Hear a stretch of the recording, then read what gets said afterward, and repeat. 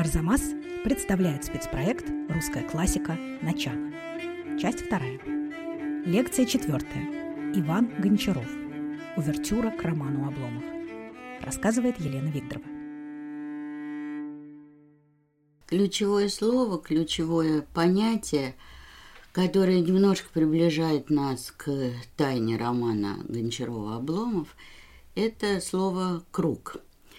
Круг не только в том значении в композиционном, хотя это тоже есть, потому что роман начинается с описания вот этого места действия в Петербурге, в Гороховой улице, и в конце романа по Выборгской стороне, по деревянным тротуарам, прогуливаются, а за ними едет коляска, два человека, два господина. Один из них Андрей Штольц, а другой человек, как тут написано, как тут сказано, приятель, литератор, полный, с апатическим лицом, задумчивыми, как будто сонными глазами. Этот литератор с полным лицом, апатичным, задумчивыми, будто сонными глазами, немножко напоминает нам героя, который описан на первой же странице. Это Обломов, полный, сонный, спящий, собственно говоря, и портрет главного героя. Нам рисуют в тот момент, когда герой спит, да, когда он беззащитен и ничего не может от нас скрыть, полное лицо, сонные глаза. Такой и литератор, который появляется на последних страницах романа. Роман писался 10 лет, даже, может быть, чуть больше 10 лет. И сон Обломова вышел, причем вышел как отдельный текст уже в 1949 году, при том, что сам роман был напечатан в отечественных записках только в 1959 году. И так за 10 лет до того, как читатель получил весь роман Обломов, он уже прочитал этот замечательный сон Обломова. Сон Обломова, в котором рассказывается об Обломовке, и Обломовку это мы видим через, вот такой флёр, через призму сна, который герой, видимо, вот смотрит такой с улыбкой, что ли, на устах. И этот сон об Обломовке, о райском месте, о месте, которое можно назвать гармонией. Да? Гармония, которую символизирует, собственно говоря, круг. Что такое Обломовка? Что такое это райское место? Что такое это детство главного героя, место, где он провел свое детство, к которому он все время возвращается в этом своем счастливом сне? Обломовка представляет собой удивительную гармонию между человеком и природой. Природа ласкова к человеку. В Обломовке нет морей, они слишком тревожны для человека. Нет морей, есть речки. Нет высоких гор, они подавляют человека своим величием. Есть холмы, с которых так хорошо, так удобно зимой съезжать на салазках. Нету соловьев, они ведь тоже тревожат нас, но есть перепелки, которых мальчишки ловят руками летом. Да и в каждом доме клетка с перепелкой. Нету зверей рыкающих, рыкающих львов, рычащих тигров, а есть коровы жующие, овцы блеющие. Нету луны, вернее, обломовцы никогда не называют и не знают, что это такое, это луна это. Они говорят месяц, и именно месяц помогает им определить время. Да? Время в Обломовке течет неспешно, медленно.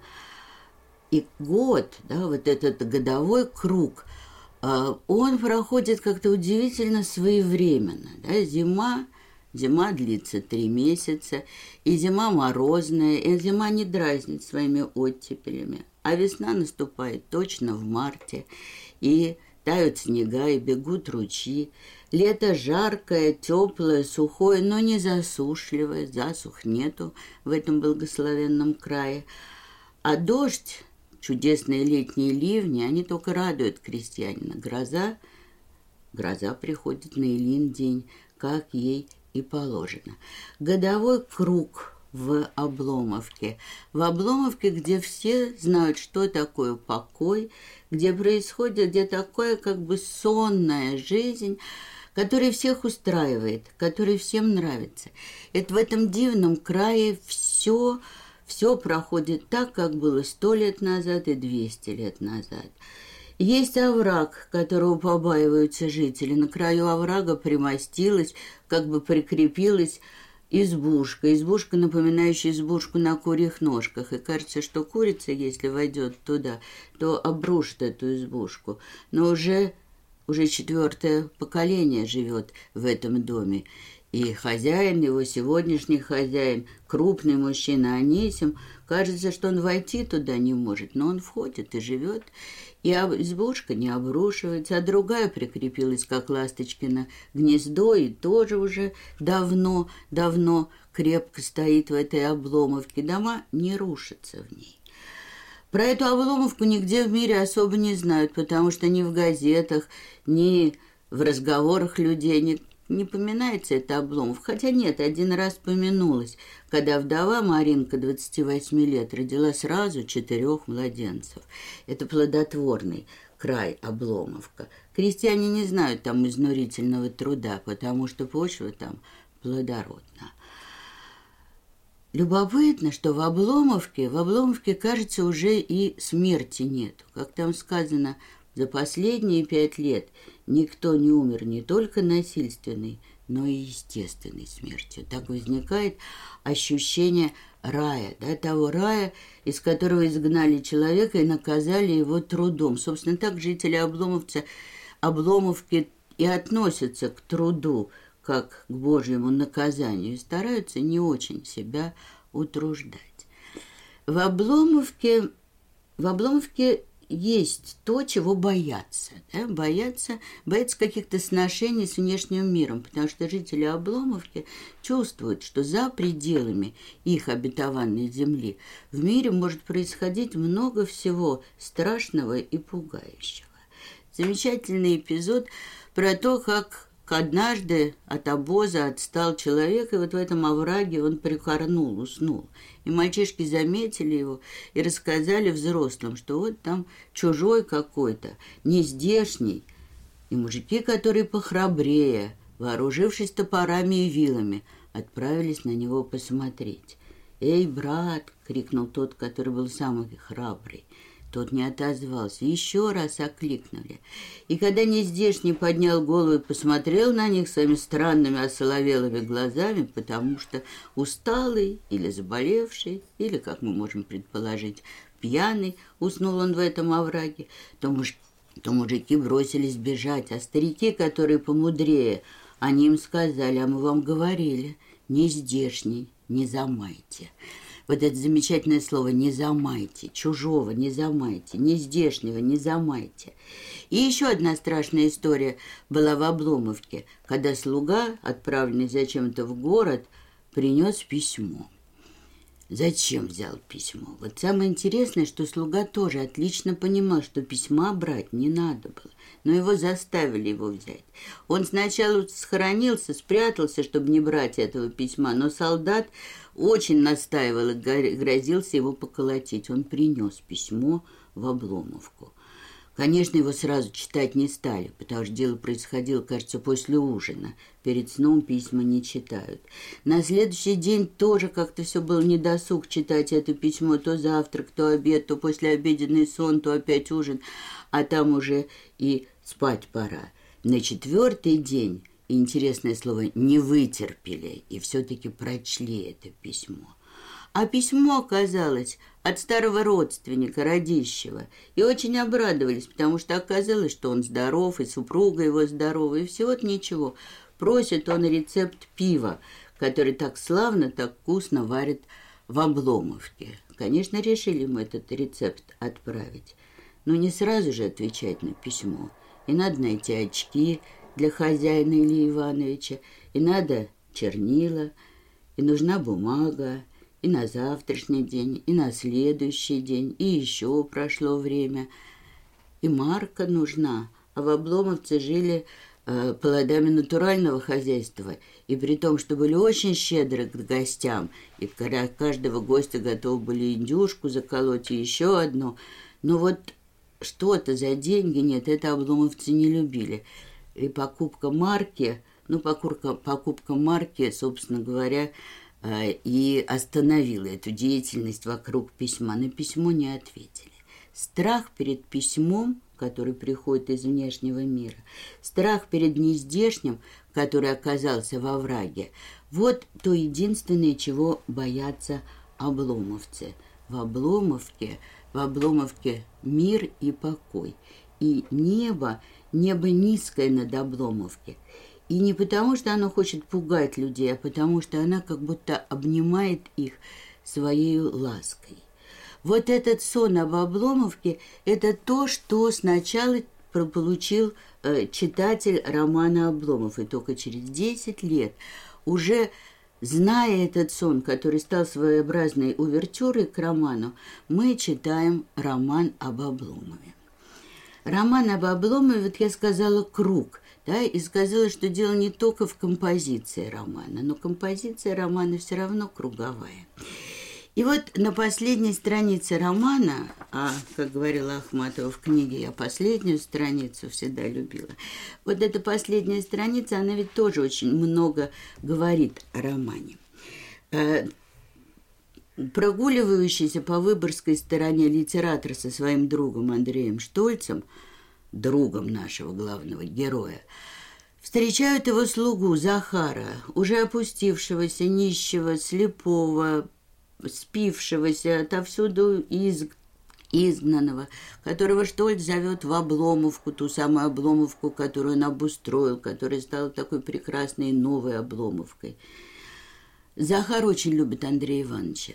Захар очень хочет посмотреть на маленького сына Обломова, который воспитывается в Новой Обломовке.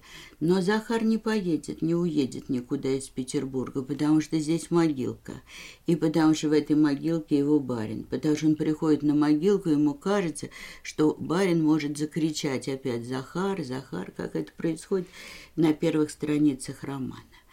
Отпустив Захара, распрощавшись с Захаром, Андрей Штольц говорит своему приятелю: «Ну, ты слышал историю этого нищего?» — сказал Штольц своему приятелю. «А что это за Илья Ильич, которого он поминал?» — спросил литератор. «Обломов. Я тебе много раз про него говорил. Да, помню имя. Это твой товарищ и друг. Что с ним сталось?» «Погиб. Пропал ни за что». Штольц вздохнул и задумался. А был не глупее других, душа чиста и ясна, как стекло, благороден, нежен и пропал. Отчего же? Какая причина? Причина? Какая причина? Обломовщина, сказал Штольц. Обломовщина? С недоумением повторил литератор. Что это такое? Сейчас расскажу тебе. Дай собраться с мыслями и памятью, а ты запиши. Может быть, кому-нибудь пригодится. И он рассказал ему, что здесь написано. И вот обратите внимание, да, историю Обломова, диагноз Обломовщина – это то, что идет от Штольца. Штольц рассказал нам эту историю. Штольц – лучший друг Обломова, верный друг Обломова, который его любил бесконечно, который ценил в нем его ясную душу, но точно знал, что друг его погиб, и что виной тому Обломовщина. Но записал эту историю, рассказал нам эту историю, передал ее нам литератор, человек с сонными глазами, с полным лицом, который впервые, может быть, услышал это страшное слово «обломовщина». Итак, у нас в романе есть и герой Обломов, имя которого, фамилия которого, вернее, да, она образовывается от слова «обло», что значит «круг», да, то самое слово «круг», которое я назвала ключевым. Но при этом, бесспорно, есть и другое значение у слова «обломов», родов дряхлеющих обломок, как писал Пушкин, и, по несчастью, не один. Обломовщина – это тот диагноз, который поставил Штольц. Обломовщина – это то слово, которое позволило Добролюбову написать свою статью «Что такое обломовщина». И как будто солидаризуясь с Андреем Штольцем, только без этой любви к Обломову, он отвечает на этот вопрос, что такое обломовщина. Но есть Обломов, главный герой романа, Илья Ильич, имя, обозначающее Божий, отчество, которое связано с этим же именем. И надо сказать, что все имена вообще-то в романе Обломов, все фамилии, они, в общем-то, говорящие, да, кроме какого-то одного. То ли он Алексеев, то ли он Михайлов, а может, он и вовсе Николаев, человек без лица, человек без имени, обезличенный герой. Его фамилия и имя не просто ничего не значит, но как бы и отсутствует. Андрей Штольц – гордый человек. Илья Ильич Обломов – человек Божий, человек через этот сон, через эту тайну своей Обломовки, причастный к тайне гармонии. И это, собственно говоря, и есть в нем самое важное и самое интересное.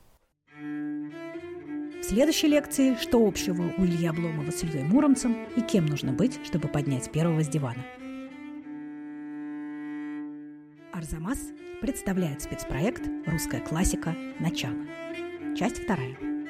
Лекция 5. Иван Гончаров. Что такое обломовщина? Рассказывает Елена Вигдорова.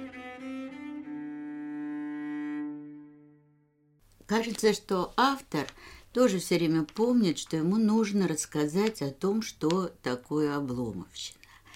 И в самом начале романа, описав портрет главного героя, он вводит нас в его комнаты, да, и описывает убранство, так как это делал, скажем, Гоголь в поэме «Мертвые души». И мы помним, что там интерьер, убранство дома, комнат героев очень хорошо показывали и их внутренний мир. Да? И эти сатирические портреты через мир мертвых вещей, неживых, неодушевленных предметов, как бы вот символизировал и мертвые души помещиков. Убранство комнат Обломова невероятно напоминает, да, цитатно практически, Гончаров показывает нам связь обломовских комнат вот с этими убранствами героев мертвых душ. Да?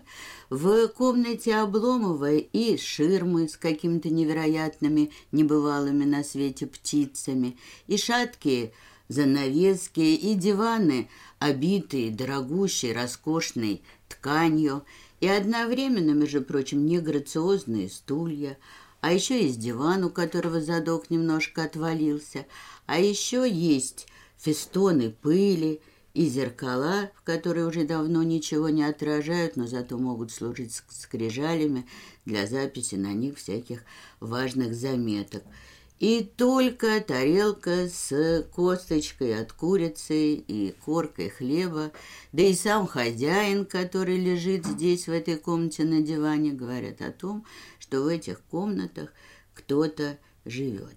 Ассоциации, которые возникают у нас, они как бы намеренно спровоцированы автором. И Манилов с его недоделанными предметами в доме, с креслом, которое наполовину обито роскошной материей, а наполовину покрыто рогожкой. И вот эти шаткие этажерки и этот сломанный диван, все это напоминает нам Манилова. Но тут же неграциозные стулья, которые напоминают нам о Собакевиче, о его мебели, о том, как каждый стул у него в доме кричал «Я тоже Собакевич». Ну а эти фестоны пыли и эти зеркала, напоминающие скорее скрижали, на которых можно записывать, конечно, говорят нам о Плюшкине. Но как только у нас возникает такая мысль, что убранство комнат Обломова что-то нам рассказывает о нем, как автор тут же говорит о том невероятно холодном взгляде, которым смотрел Обломов, и еще более холодном взгляде его слуги Захара, с которыми они смотрели на убранство этих комнат.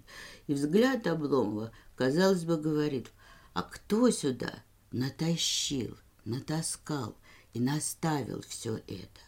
И вдруг оказывается, что это убранство комнат и эти шаткие этажерки, и эти неграциозные стулья, и все то, что хозяин, казалось бы, столько, желая соблюсти необходимый декорум приличий, натаскал в эту комнату, не имеет к нему никакого отношения.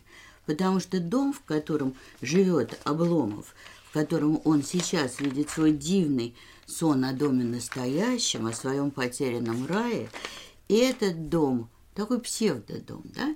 Как начинается, собственно говоря, роман «Обломов»? В Петербурге, в Гороховой улице, в огромном доме, народонаселения которого хватило бы на целый губернский город, в своей квартире, в своей комнате, на своем диване лежал Илья Ильич Обломов.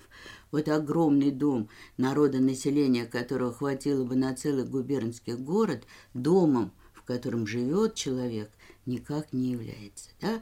Основной рефрен, который будет звучать, когда будут приходить к Обломову разные люди, его вопрос: а где же тут человек? Не человек, целый губернский город может поселиться в этом доме. Обломову здесь принадлежит только диван, халат и эти его любимые восточные туфли, которые так удобно опускать ноги, когда ты спускаешь их с дивана. Вот только диван, только халат и только туфли принадлежат здесь Обломову. Но мы не можем не обратить внимания на эту сказочную интонацию начала. В тридевятом царстве, в 30-м государстве жил-был. Жил-был и лежал на диване человек по имени Илья, 33 лет от роду. Так тут и сказано, ему было 32 или 33 года. И, конечно, ассоциация, которая у нас возникает, это ассоциация с Ильей Муромцем. 30 лет и 3 года лежал богатырь из города Мурома, из села Карачарова на печи. И когда пришли к нему калеки-перехожие и сказали ему: «Вставай, Илюшечка», то сказал богатырь, что не может он встать, потому что ноженьки у него не ходят. Не ходят у него ноженьки, и не может он встать с печи. Но калеки-перехожие предлагают ему, дают ему, преподносят ему питье медовое. И выпил этого питья Илья, 33 лет от роду, и встал с печки. И оказалось, столько славных дел смог он совершить на Руси, да, когда топтал ее соловей-разбойник. И самый сильный, самый храбрый богатырь Илья Муромец. Как калеки-перехожие приходят на протяжении всей первой части, а вся первая часть романа – это Илья Ильич Обломов лежит и спит. Да? И, как я уже сказала, мы портрет его видим сонного, спящего. И в этом портрете самое главное – это мысль, которая вольной птицей порхает по его лицу. И это то выражение доброты, которое не может отменить ничего. Да? Выражение доброты, доброй души, которая отражается и в чертах лица его, и в складках его шлафрока, его халата, потому что он не любит, когда называют его любимый халат этим словом шлафрок.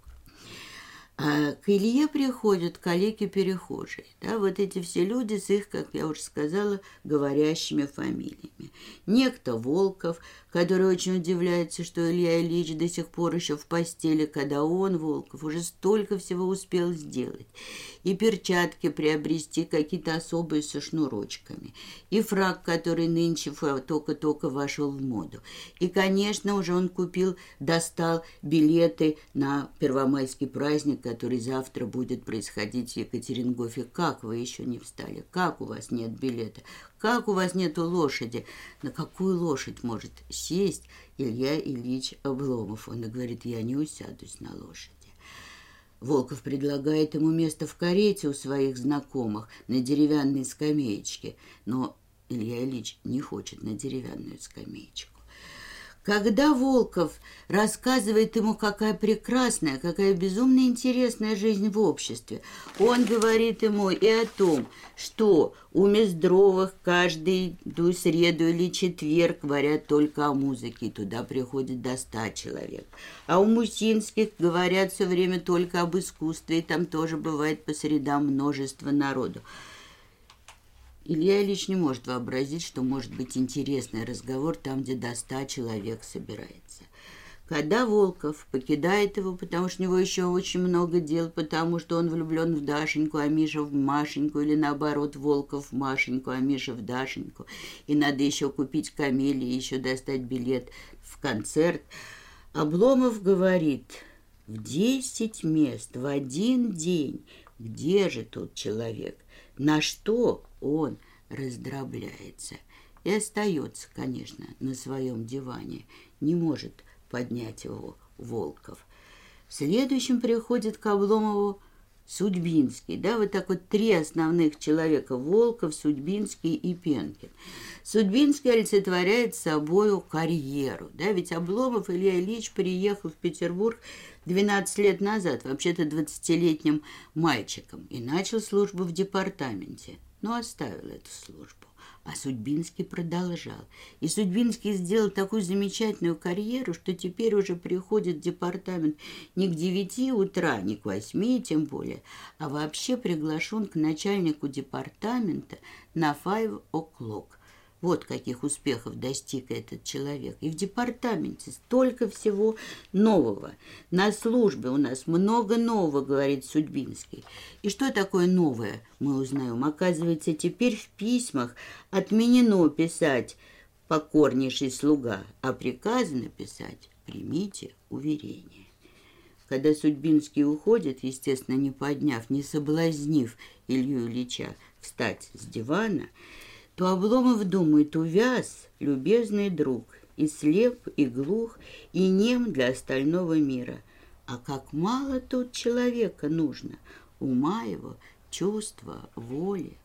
И когда приходит Пенкин, литератор, и рассказывает ему о прогрессивных романах и статьях, где один сумел уколоть и очень остроумно другого, а другой ему в ответ тоже нанес очень такой разящий удар, то и здесь не видит для себя Обломов ничего интересного.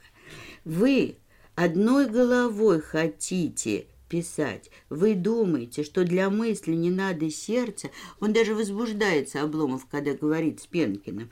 Нет, нет, говорит он, мысли оплодотворяются любовью. Человека давайте мне.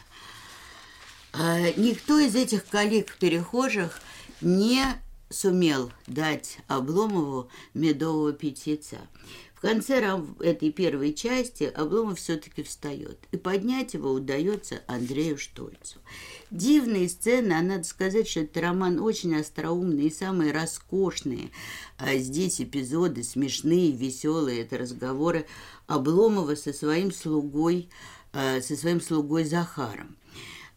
Веселые, да нет, конечно, не веселые, они грустные, наверное, по своей сути, но они невероятно смешные и остроумные, потому что Захар еще больше Обломов, чем сам Обломов. Любопытно, что говоря об Обломовщине, Добролюбов говорит, что вот все это случилось с Обломовым, потому что у него было 300 Захаров. Но ведь что любопытно, у Захара, который еще больше Обломов, 300 Захаров не было. Захар, естественно, является, таким вот еще одним, нет, не Обломовым, а вот таким пародийным его, что ли, двойником. Да? И вот эта философия отказа от суеты, стремления к покою и к гармонии, она очень здорово высказывается Захаром, которого Обломов обвиняет в том, что грязно в комнате, да? Грязно в комнате и давно не метено, но Захар говорит, что 3 дня назад он подметал полы в этой комнате. У Захара все распределено и размерено. И если пыль надо вытирать, то это, скажем, к Рождеству, а если картины надо или окна мыть, то это, скажем, к Пасхе. И никто и не собирается, Захар, менять этот порядок вещей, который происходит тоже из года в год. Когда Обломов говорит Захару о том, что от грязи бывают всякие гадости, и в частности он, Обломов, клопа видел на стенке, то Захара этот клоп абсолютно не смущает, потому что он точно знает и говорит об этом, что у Бога всего много, и клопов, и мух, и мышей, и кошек, и что вообще-то за каждым клопом не погонишься, в щелку к нему не залезешь. Задок у дивана, который Обломов считает, что Захар должен починить, и что это он Захара изломал. Захар говорит: нет, не я изломал, он сам изломался, не век же ему стоять. И вот это просьба Обломова подмести лишний раз вызывает гнев Захара, потому что если каждый день подметать, то, в общем-то, лучше помереть. Есть определенный порядок в мире, и клопов, мух и прочую гадость выдумал не Захар. Подъем Обломова происходит на глазах у Штольца. Смешная сцена, когда Захар пытается разбудить своего барина и, думая, что тот не слышит его, не видит и спит, называет его и гнилым чурбаном, и всячески его обзывает и даже разговаривает с ним на «ты». Пробудившийся Обломов, наконец пробудившийся, мчится, догоняет, пытается догнать своего Захара. Захар Обломова, сцена действительно смешная, и хохочет, хохот, который мы слышим, это хохот Андрея Штольца. Как счастлив Обломов, увидев своего друга. Андрей, бросается он к нему на шею. Андрей Иванович улыбается своим огромным ртом. Захар. Обломов встает. Он встает не потому, что Штольц предложил ему медовое питье, а потому, что он бесконечно доверяет этому своему другу. И вот надо сказать, что в романе Обломов, как это принято в русских романах, это испытание дружбы тоже проходит, и Обломов проходит его с честью. И начинается наша вера в эту дружбу Обломова и Штольца именно с того, что мы понимаем, как доверяет Илья Ильич Андрею Ивановичу Штольца. Он встает и отправляется с ним в тот путь, который предлагает ему Штольц. И в начале следующей части Обломов вместе со Штольцем ходит по всем тем местам, куда важный, серьезный деловой человек Штольц считает нужным привести Илью Ильича Обломова. Следующая лекция о том, как Обломов меняет халат и диван на ветке сирени и к чему эта перемена приводит. Арзамас представляет спецпроект «Русская классика. Начало». Часть 2. Лекция 6. Иван Гончаров. Обломов в поиске человека. Рассказывает Елена Викторовна. Но и день с Андреем, оказывается, не стоил того, чтобы покидать свой диван, а вернее тот покой и то чувство дома, которое испытывал Обломов, когда видел свой сон про Обломовку, свой вечный, постоянный сон, свое возвращение в то райское место, где обнимала и целовала его мать, где был покой и счастье, и гармония. Он говорит Андрею, что надевать узкие в голенищах сапоги и рубашку, которая жмет под мышком, совершенно не стоило ради того, чтобы посещать гостиные, где опять нет человека, и нету тех хватающих за душу, за сердце разговоров, ради которых это можно было бы, стоило бы делать. А Штольц предлагает Обломову, уговаривает Обломова. Он пытается спасти своего друга от обломовщины, которая считает, Штольц приведет его к погибели. Как его спасти? Жизнь – это движение, жизнь – это труд, цель жизни – труд. Ради этого стоит жить. Абсолютно как бы наоборот тому, что понимают о счастье и о жизни в Обломовке, говорит Андрей Штольц, и Обломов верит ему. Верит ему и готов идти за своим другом и отправиться с ним в дорогу, отправиться за границу, в путешествие, вот в это самое странствие, столь необходимому человеку, каждому герою вообще-то в русской литературе, как мы помним. И Обломов начинает готовиться к этому путешествию. Теперь или никогда? Вот главный вопрос, который потом будет звучать все время, так напоминающий, между прочим, гамлетовский вопрос «быть или не быть?». Как быть или не быть звучит теперь или никогда. И Обломов обещает, что он приедет. Перед отъездом Штольц все-таки дает Обломову вот это самое медовое питье. Он знакомит его с Ольгой Илинской. Ольга Илинская – это женщина, которая должна была принадлежать Обломову. Ее фамилия Илинская говорит об этом, в общем-то, однозначно. И Ольга случайно находит, да, ключ к душе Обломова.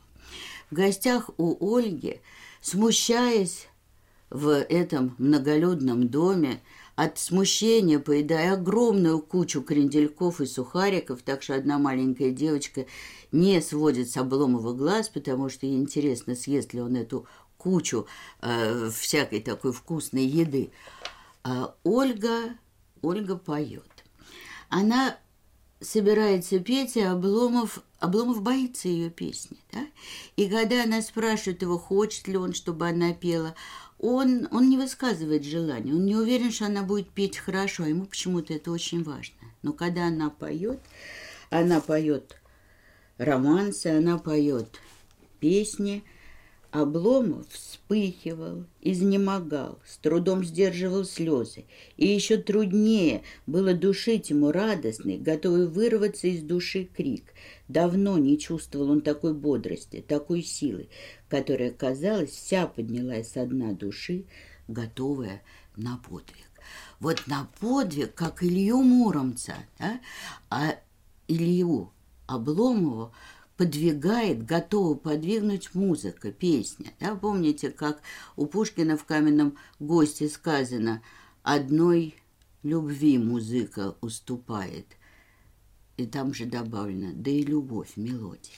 Вот эта мелодия, которую дает музыка, вот эта гармония, которой так причастен Илья Обломов, вот эту гармонию души он услышал в Ольгином пении, в Ольгиной музыке, и это и оказалось для него любовью. Эта любовь признается себе Обломов и неожиданно для себя признается в этом Ольге. Его душа не ожила и не то чтобы проснулась, его душа как будто бы выглянула наружу и поняла, что ей, душе, в этом мире есть место, потому что в этом мире есть музыка, есть гармония, есть эта прекрасная женщина, которая его любит. И ничто теперь не мешает Обломову встать с дивана. Он забыл про свой халат, он забыл про свой обеденный сон. Гармония теперь здесь, наяву.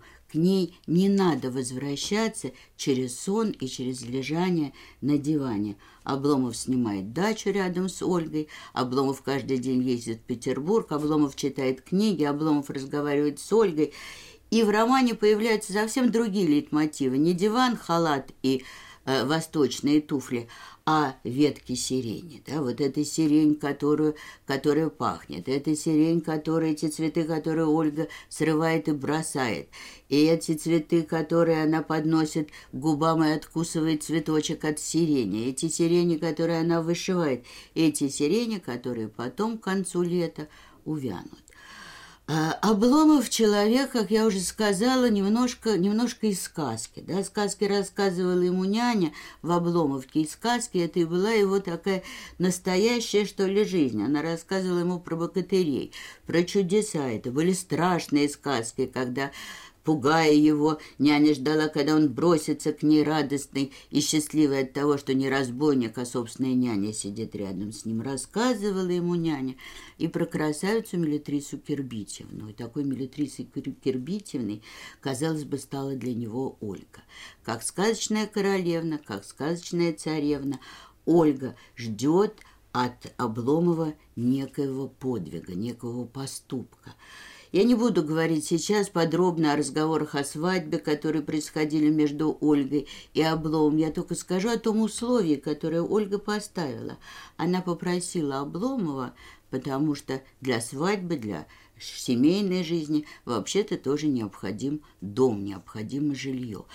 А у Ольги в приданном был дом, и она готова была рассказать про это Обломову. Но сначала она хотела, чтобы он ради нее совершил подвиг, отправился в Обломовку, потому что в Обломовке надо что-то сделать, надо отремонтировать этот дом, надо организовать место для жилья. Но эта поездка в Обломовку, она как будто бы оборачивается вот таким путешествием в Тридевятое царство, в Тридесятое государство, куда должен отправиться сказочный герой, за пером жар-птицы, за какой-нибудь золотой клеткой, но зачем-то, что очень-очень нужно, без чего не может быть счастья. И когда он возвращается обратно, то обычно и получает он и руку царевны, и еще и полцарства в придачу. Обломов должен отправиться в Обломовку. И это оказывается каким-то зряшным, ненастоящим подвигом. Потому что Обломовки нету. Потому что, как мы помним, на первых страницах романа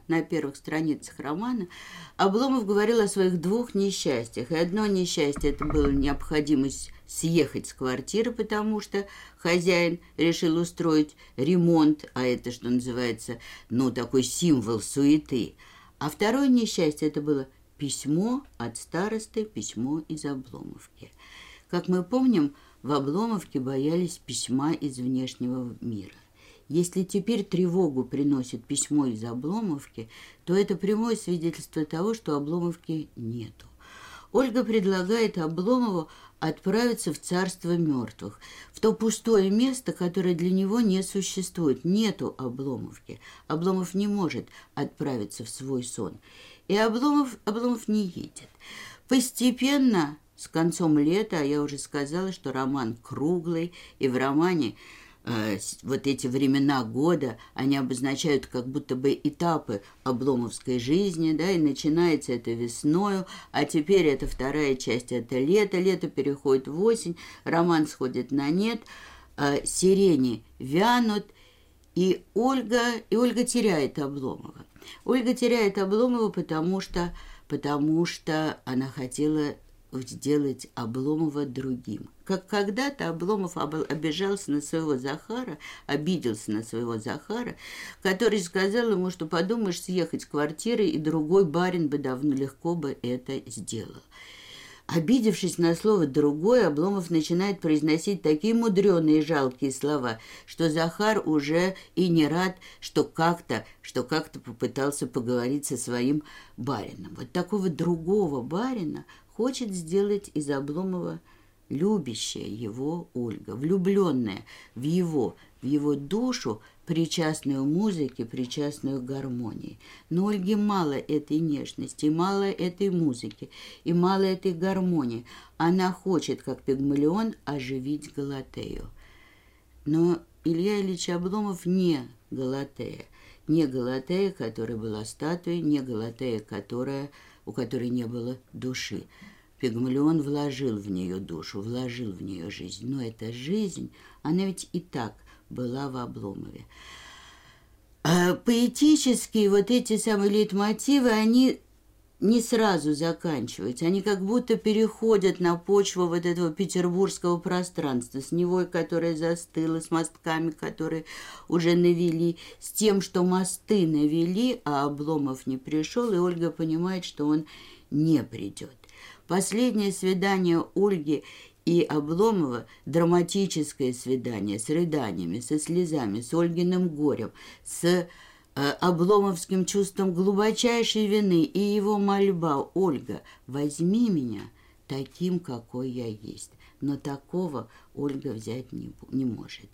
Круг романа завершается на Выборгской стороне, куда попадает Обломов, перевезенный Тарантьевым, к вдове Пшеницыной. Агафья Матвеевна Пшеницына, ее фамилия, которая говорит о том, что хлеб насущный, да, получит Обломов именно здесь, именно в этом доме. Казалось бы, поначалу, и так это мы увидим глазами Штольца, что здесь начнется погибель Обломова. И Агафья Матвеевна достанет ему его халат и починит ему его халат. И Обломов опять вернется на диван, и та чистота и опрятность, которая в этом доме, и та пища, которую ему все время дают, вот, казалось бы, это уже, да, лишено какой бы то ни было поэзии. Но Агафья Матвеевна становится женой Обломова, и она полюбила его как простудилась, да, не заглядывая, не оборачиваясь назад и не глядя вперед, как сказано в романе. Мир и тишина покоятся над Выборгской стороной. Мир и тишина – это те ключевые слова, которые произносились о настоящей Обломовке. Выборгская сторона становится тоже таким родом Обломовки. и все-таки не совсем настоящие обломовки. Обломовки, лишенные поэзии, что ли, да? Лишенные той высоты, которую мы ощущали через призму обломовского сна. Обломов оказался на Выборгской стороне. Обломов спокойно и твердо скажет своему другу Штольцу про Агафью Матвеевну: «Это моя жена». Сын Обломова назван именем его лучшего друга Андрея Штольца. Обломов остался на Выборгской стороне и умирает на Выборгской стороне. И эта Выборгская сторона, которая явилась вот такой квази-обломовкой, нет, не квази-обломовкой, потому что там все равно мир и покой. Мир и покой и очень точное понимание Ильей Ильичем Обломовым, что такое одиночество.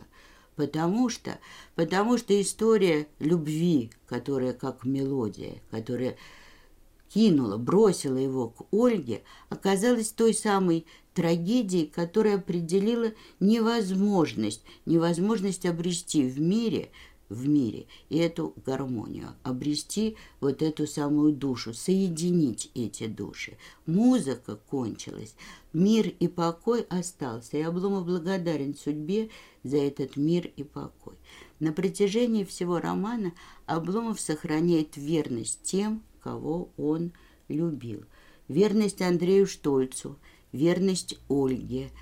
И единственное резкое движение, которое совершает в романе Обломов, это оплеуха, которую он дает Тарантьеву.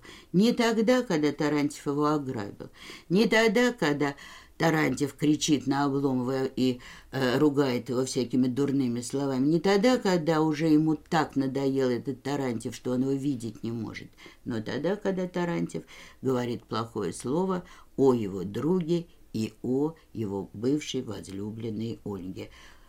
Обломов награждает его звонкой оплеухой, выгоняет из дома, и больше никогда он Тарантьева не видел. Ольга хотела быть пигмалионом и вложить душу в Обломова.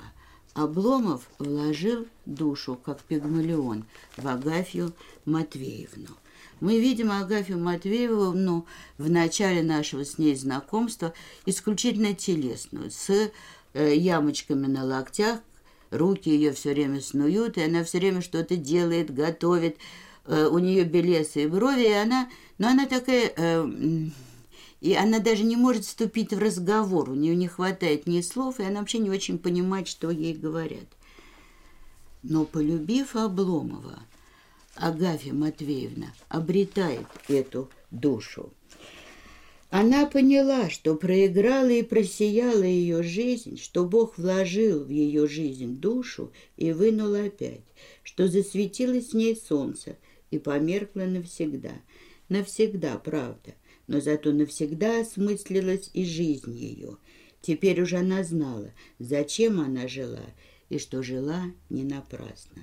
Она так полно и много любила Обломова как любовника, как мужа и как барина. Только рассказать никогда она этого, как прежде, не могла никому. Она наследует не только душу Обломова и не только мысль его, которая вольной птицей порхала по чертам лица его. Она наследует и обломовское одиночество. Она никому не могла бы рассказать об этом, да никто и не понял бы ее вокруг. Агафья Матвеевна не отправляется в Обломовку, хотя там воспитывается ее сын Андрей, которого Илья Обломов завещал воспитывать своему другу Андрею Штольцу. Агафья Матвеевна не отправится в эту Обломовку, так же, как не отправится в эту Обломовку и Захар. Обломовки нет на земле, так же, как нет на земле той гармонии, которой причастен был Илья Ильич Обломов. Тайну гармонии он не то чтобы унес с собою, он завещал ее Агафье Матвеевне, он передал ее Агафье Матвеевне. И вместе с этой тайной он передал ей и трагедию одинокой души. Следующая лекция о том, как русская литература восприняла пути к свободе, предложенные Островским в «Грозе».